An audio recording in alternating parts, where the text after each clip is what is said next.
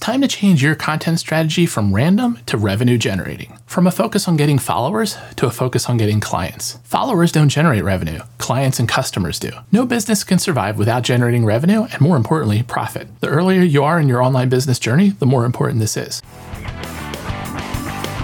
Hi, I'm David Zimbicki, and you're about to learn how to grow from struggling solopreneur to successful virtual CEO of your own expert business. Your knowledge and skills can change lives and make the world a better place. Are you ready to hit the accelerator to scale your results and impact? Then it's time to build your expert business.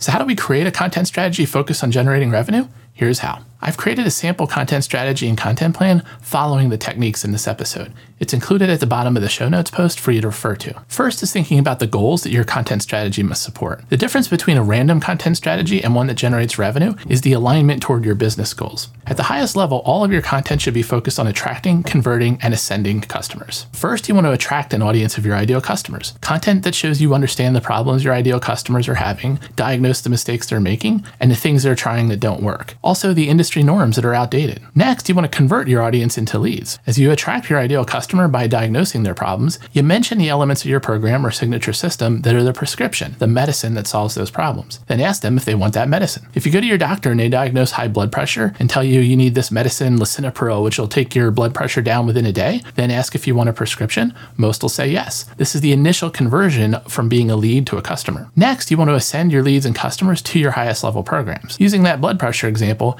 taking a drug isn't really the answer. That's just a short-term fix. The doctor would also likely recommend a health program of diet, exercise, and other steps to address the high blood pressure issue comprehensively. That's what your signature system or program is, the end-to-end solution that helps your customers and clients reach their goals. The right mix of attract, convert, and ascend content aligned to your business goals and cadence is what should drive your content strategy. So I mentioned the word cadence there, and so what we want to do is understand your business cadence. Most online businesses tend to follow either the launch model, the evergreen model, or a hybrid of both. The launch model is where you only open enrollment into your flagship program 2 to 4 times a year, and most of your content and marketing aligns to those big launch events. The evergreen model is where you allow enrollment into your programs continuously throughout the year. Then, of course, hybrid is a mix of the two, where some of your programs use the evergreen model and some use the launch model. Your decision here is the biggest single factor for designing the right content strategy. If you're just beginning, I recommend the evergreen model since it gives you more opportunities to test your ideas, offers, and pricing. The launch model is risky because all your effort is focused on one big launch, and if a single thing doesn't work or isn't optimized, your launch can fail. Either way, you need to align your content plan with that business cadence. If we look at that customer life cycle of attract, convert, and ascend, the duration of that cycle is the main difference between the launch model and the evergreen model. If you launch twice a year, then you have a 6-month cycle time to attract new customers, convert them with entry-level offers,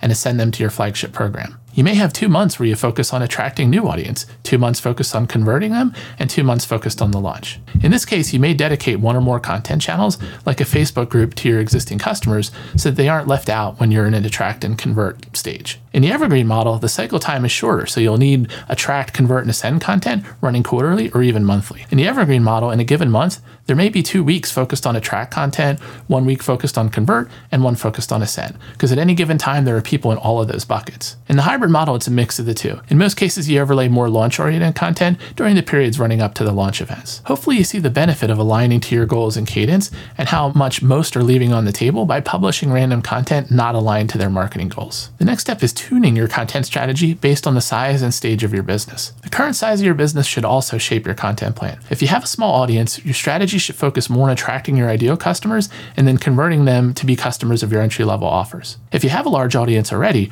your strategy can focus more on converting your existing audience to customers and ascending existing customers to your higher level programs. It's all about shifting the mix of your content types based on what's most important to your business over the period you're planning for. Next, you want to actually create your content strategy. The template I'll include in the show notes is what we use to plan the initial high-level content strategy. We drill down from the annual goal to the quarterly goal to the monthly goal and then even weekly. That's the template. Then at the end of the show notes post, you'll have a link to a finished example with explanations. The template is an example of an evergreen approach. If you look at each month, you'll see each follows the pattern of attract, convert, and ascend. That means in weeks 1 and 2 of the month, the focus is on attracting new audience. Then week 3 is focused on converting them to a lead or customer. Then in week 4, the focus is to get them to join your evergreen or flagship program. This helps you pick content types, topics, and calls to action that are aligned to each week's goal, ensuring that everything you create is always supporting your business goal. In the finished example at the end of the post, a quarterly approach is used so you can see what that looks like in comparison and the types of content used. To summarize, we've covered goal setting, how to determine the best mix of attract, convert, and ascend,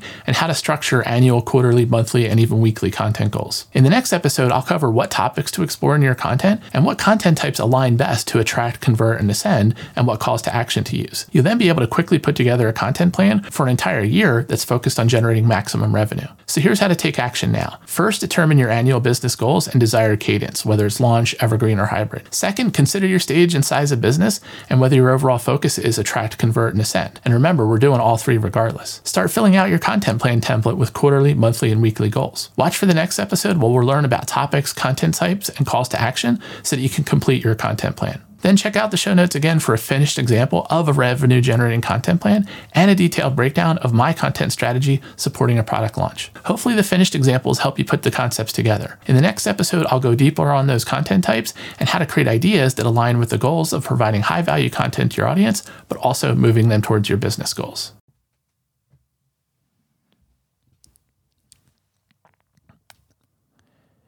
Hey, did you know that there's a private Facebook group for this podcast?